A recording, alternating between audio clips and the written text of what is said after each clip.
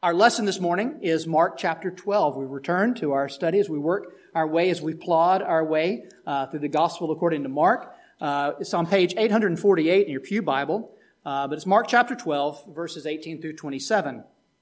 I remember years ago there was a movie starring Matthew Broderick that was, and if you watch it today, it's so tragically antiquated, but it was a movie called War Games. And it was all about this computer that was set up that would play war games, would strategize and run through all the what-ifs of war to see, which direction war could go. Could you actually win a world war? And the message behind the movie was a world war is not winnable and this type of thing. It was a Hollywood moment for military strategy. But the interesting thing was that this computer just sat there and ran what-ifs all the time, coming up with hypothetical scenarios and whether this nation strikes this nation and this happens first. And what was particularly funny about the movie is it was getting the computer to figure out the what-ifs of a game of tic-tac-toe that ultimately bring it down. Spoiler alert. But playing war games is basically that. It's coming up with hypotheticals about who would win a war. But that's not the only way that hypotheticals are used. And we find hypotheticals used when it comes to evangelism and ministry in a very dangerous way. Hypotheticals actually used as an instrument of war. And that's what we have in front of us today. Hypotheticals posed to Jesus for the purpose of waging war with him. And I want us to look at that, and I want us to see what is being asked, how Jesus responds, and indeed what that teaches us, in that Mark has recorded this, that we might be blessed and strengthened by it. Let's read God's Word together. We find in Mark chapter 12, beginning in verse 18. This is God's Word. And the Sadducees came to Jesus. They say there is no resurrection. And they ask him a question saying, Teacher, Moses wrote for us that if a man's brother dies and leaves a wife but leaves no child, the man must take the widow and raise up offspring for his brother. Now there were 7 brothers. The first took a wife, and when he died, he left no offspring. And the second took her, and he died, leaving no offspring. And the third likewise. And the 7 left no offspring. Last of all, the woman also died. In the resurrection, when they rise again, whose wife will she be? For the 7 had her as a wife. Well, Jesus said to them, Is this not the reason that you are wrong? Because you know neither the Scriptures nor the power of God. For when they rise from the dead, they neither marry nor are given in marriage, but are like angels in heaven.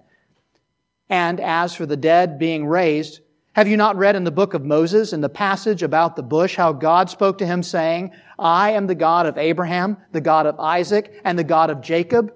He is not the God of the dead, but of the living. You are quite wrong. Pray with me.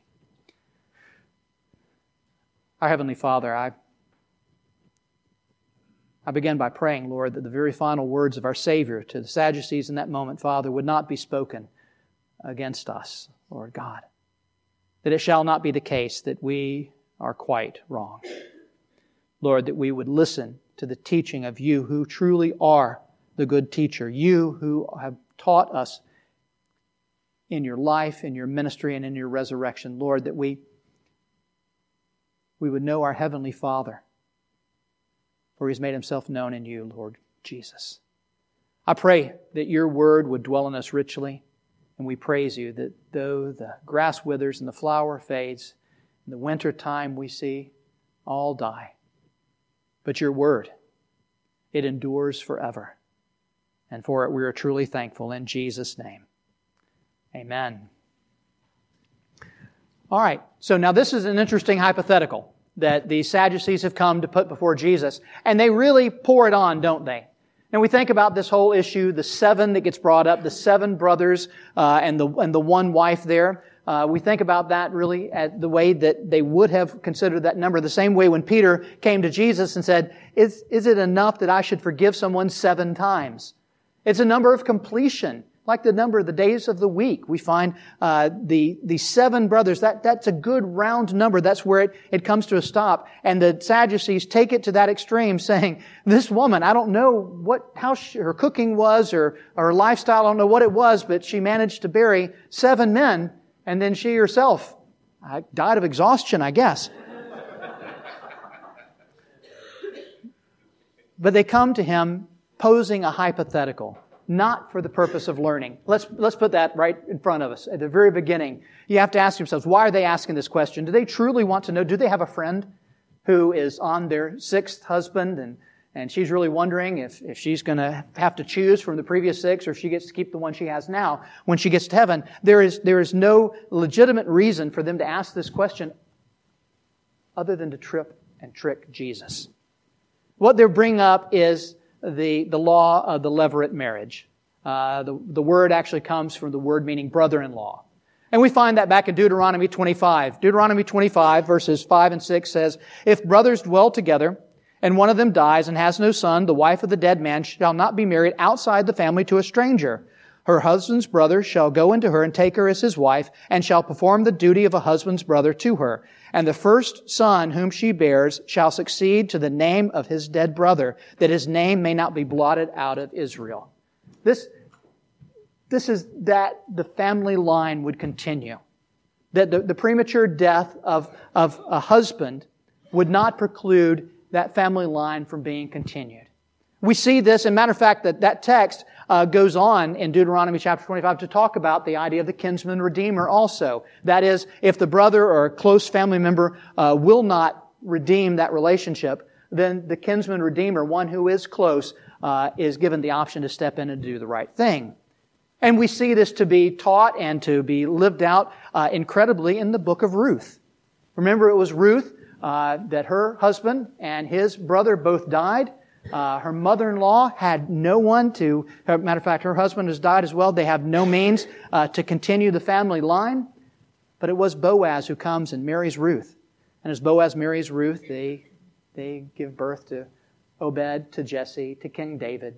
This is the family line of Jesus, and in there the kinsman redeemer principle is taught.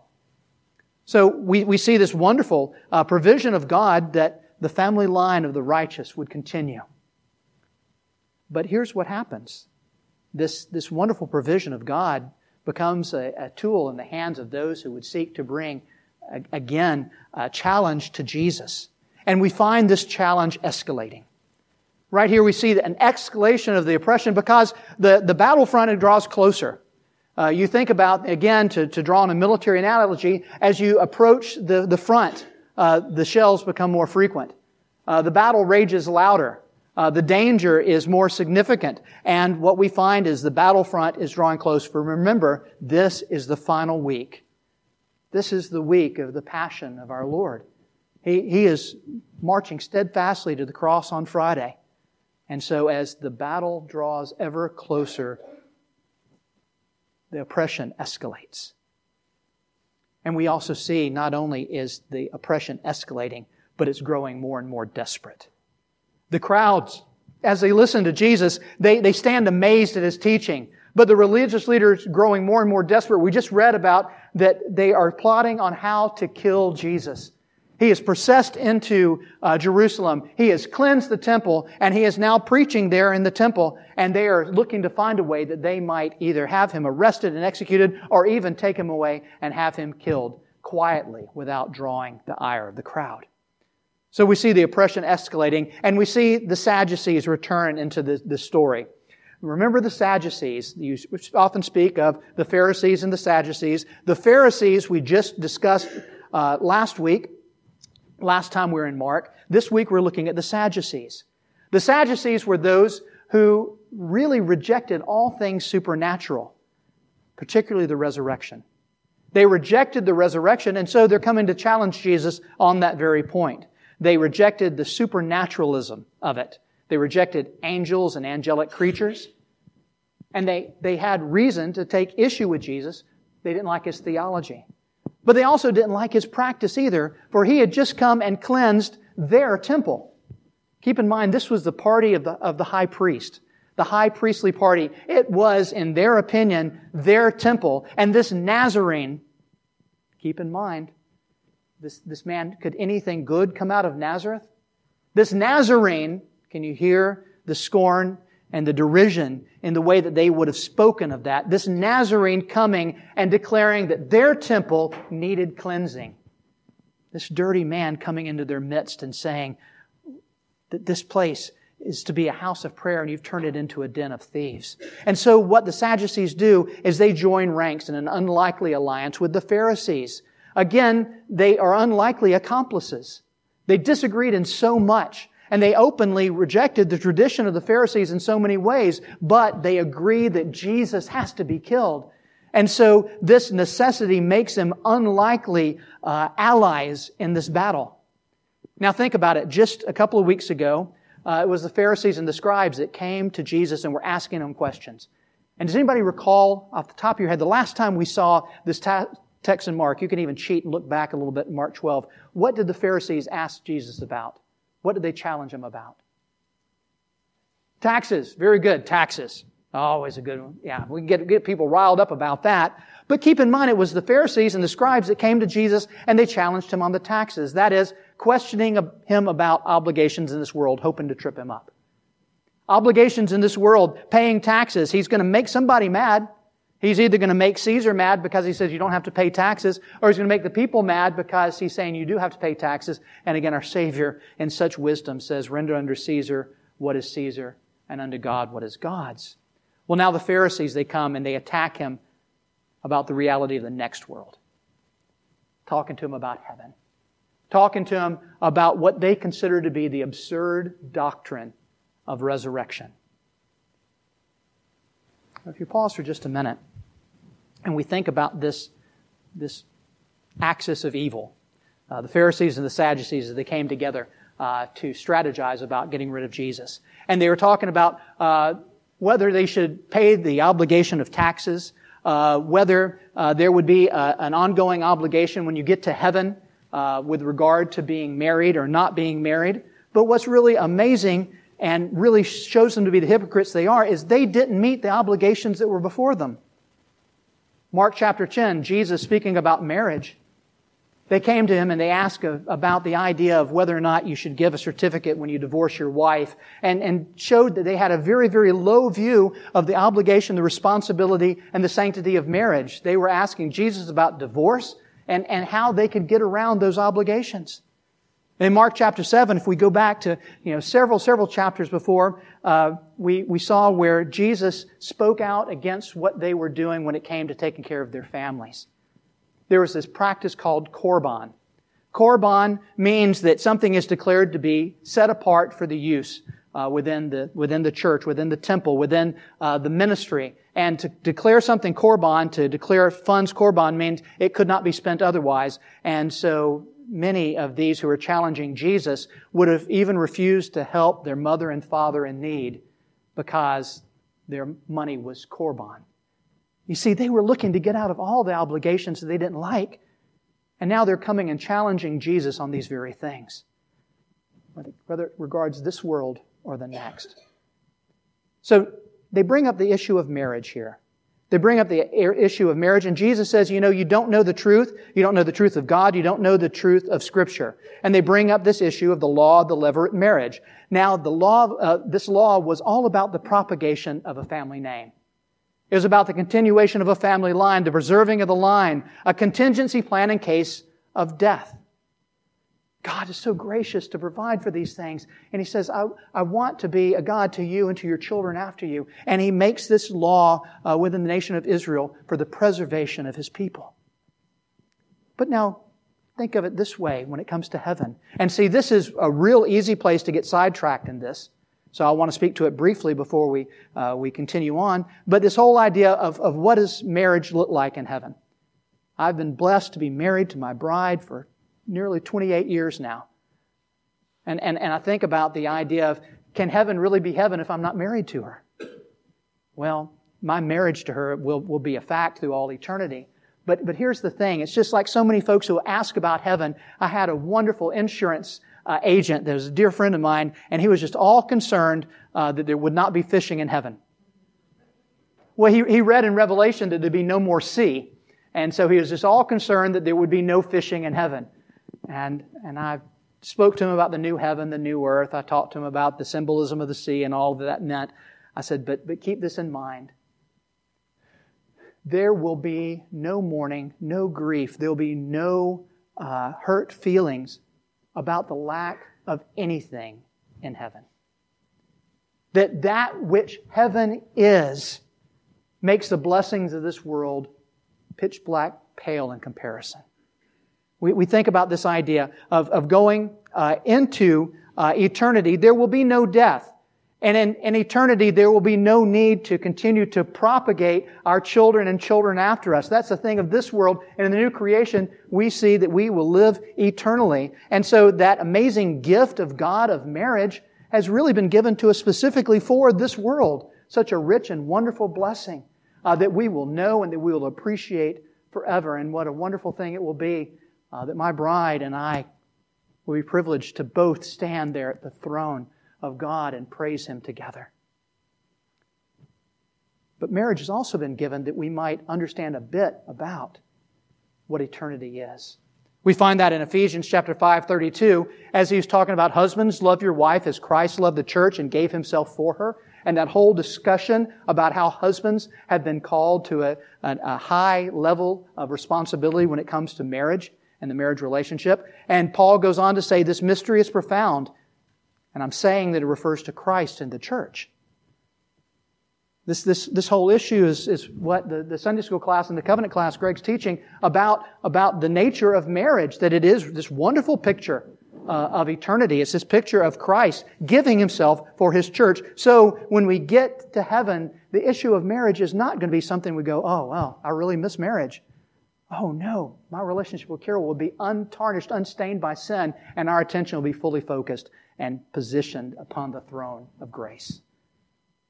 But the bigger issue is this heaven itself. Not whether or not who's going to be married to who in heaven. That was just this convoluted hypothetical they put there trying to trip Jesus up. But the issue is about heaven.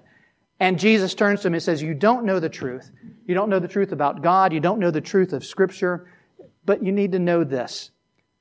The presupposition of Jesus coming into this is absolutely 180 degrees from what the Sadducees were coming at. Of course, Jesus proclaimed, believed, and is the proof of that heaven is a real place. Heaven is a real place. It's not symbolic of anything else. It's not this idea that, it's just something, it's a concept that's meant to make us behave in this world. Heaven is a real place. John 14. You remember Jesus in the upper room? He was talking to His disciples. They didn't understand fully what was going on. He turns to them, He says, I know your hearts are troubled, but don't let them continue that way. You believe in God, believe in me. In my Father's house are many rooms. If it wasn't so, I would have told you. You hear Him saying, there are really those places before God. If it wasn't true, I'd tell you. He says, and now I go to prepare a place for you, and I will come again and take you to myself, that where I am, you may be also. I've heard that preached on so many times, as have you. And the way it typically gets preached on is this: wow, Jesus has been preparing a place for you for 2,000 years. Can you imagine how nice it'll be? He's been at hard work preparing a place for you for all that time. Imagine how remarkable it would be. That misses the point. What Jesus was telling His disciples was not like I would tell you if you needed to come spend the night with me. I'll go and make a place for you. What does that mean? I'm going to go put out some clean sheets. I'm going to make sure you got towels. I'm going to make sure you got a key. You know how to get in. Everything's set and the air conditioner's ready to go. And we'll spruce it up a little bit. That's how I go to prepare a place for you. When Jesus says, I go to prepare a place for you, it's so much more significant than that.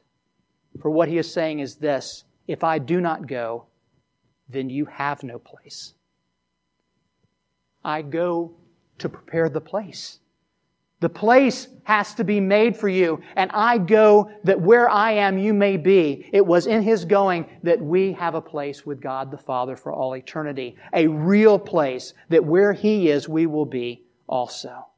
And it is a real destination. It is a real place that many will go, a real destination for some. This is the part of this situation. Of those who were listening to Jesus, there were many who would know the reality of heaven in joy. But all would know the reality of heaven. There would be many who heard the sound of Jesus' voice that day that would know the reality of heaven too late. They would know it to be a place that they have no place. They have no place with God the Father. Matthew chapter 25, I won't read the whole passage for you, but I encourage you to revisit this, even as you do daily reading, to revisit this passage as we are mindful of the short period of life that we have in this world. Matthew chapter 25 talks about the Son of Man coming in glory. Jesus is speaking, and He says, the King will say to those who are on the right, He separated those from the right and His left, sheep on His right, goats on His left. This is not livestock, these are people. And the King says to those on the right, come, you who are blessed by my Father, inherit the kingdom prepared for you from the foundation of the world. For I was hungry, and you gave me food. I was thirsty, and you gave me drink. I was a stranger, and you welcomed me. I was naked, and you clothed me. We know those words, and we also know that many will say to Him, I never saw you naked or homeless or hungry. And Jesus says, as much you did it to the least of these, you did it unto me. And He invites them in to glory. But in that very same day, there will be those who had no compassion, who had no sympathy, who did not have the heart of Christ in them, who did not know the Lord Jesus Christ, and they will not know heaven. And Jesus says, truly, as you did it not to the least of these, you did it not to me, and they will go away into eternal punishment, but the righteous into eternal life. This is the truth that stands in contradiction to what the Sadducees were arguing about. Heaven is a real place. And it is a place that has been made ours through Jesus and through Him alone. As we get ready for a new year, I encourage you to think about not the hypotheticals that they're contriving to talk about. Wow, that's kind of interesting to speculate. If a man has two wives because one passes and they're both Christians, who's going to be whose husbands and wife in heaven? That's not the question. The question is, indeed, are you horribly, badly mistaken today, as were the Sadducees, about living in light of the reality of heaven? Do you live as though heaven and eternity is really real? Or do you just give it a moment of service on Sunday morning? The truth is, everyone will live forever. Jesus brings up this passage. He says, it was in the book of Moses, the burning bush that did not get consumed, where God identified Himself as, I'm the God of Abraham, I'm the God of Isaac, I'm the God of Jacob. It's interesting that He brings this up and He raises it to them. Because here's the thing. As God is speaking, He is speaking to Moses in the bush that is not consumed, this bush that continues to live even though fire seems to be all around it. It's continuing to live. And He says, I am the God of Abraham, I'm the God of Isaac, I'm the God of Jacob. And as Jesus quotes this, we need to know that at the time of Moses, these men no longer walked the world. But those men continued to live because they trusted in the promise of God. And it says that God is the God of the living. For Abraham, He lives. Isaac, He lives. Jacob, He lives, as do all the saints who have gone before. And so He is dismissing the premise upon which the Sadducees are building their false hypothetical situation. He says, you don't even believe in heaven, so your question doesn't make sense. But heaven is real. He says, you are badly mistaken. That word literally could be translated, you've deceived yourselves, or you have made a hopeless blunder. The question to be answered, brothers and sisters, is not the interesting hypotheticals of eternity. For so many of them will puzzle us until the day that we see it with our own eyes. But the question we have to ask ourselves today is, am I living today with the reality that a place has been prepared for me by Jesus Christ Himself? Why? Because He died for my sins. Why? Because I could not pay for them myself. The confession of sin that we did in worship, it means something because I know that I am confessing sins that Christ has deliberately paid for that I would have a place. Because you need to understand that the unholy has no place before God. But the holy does.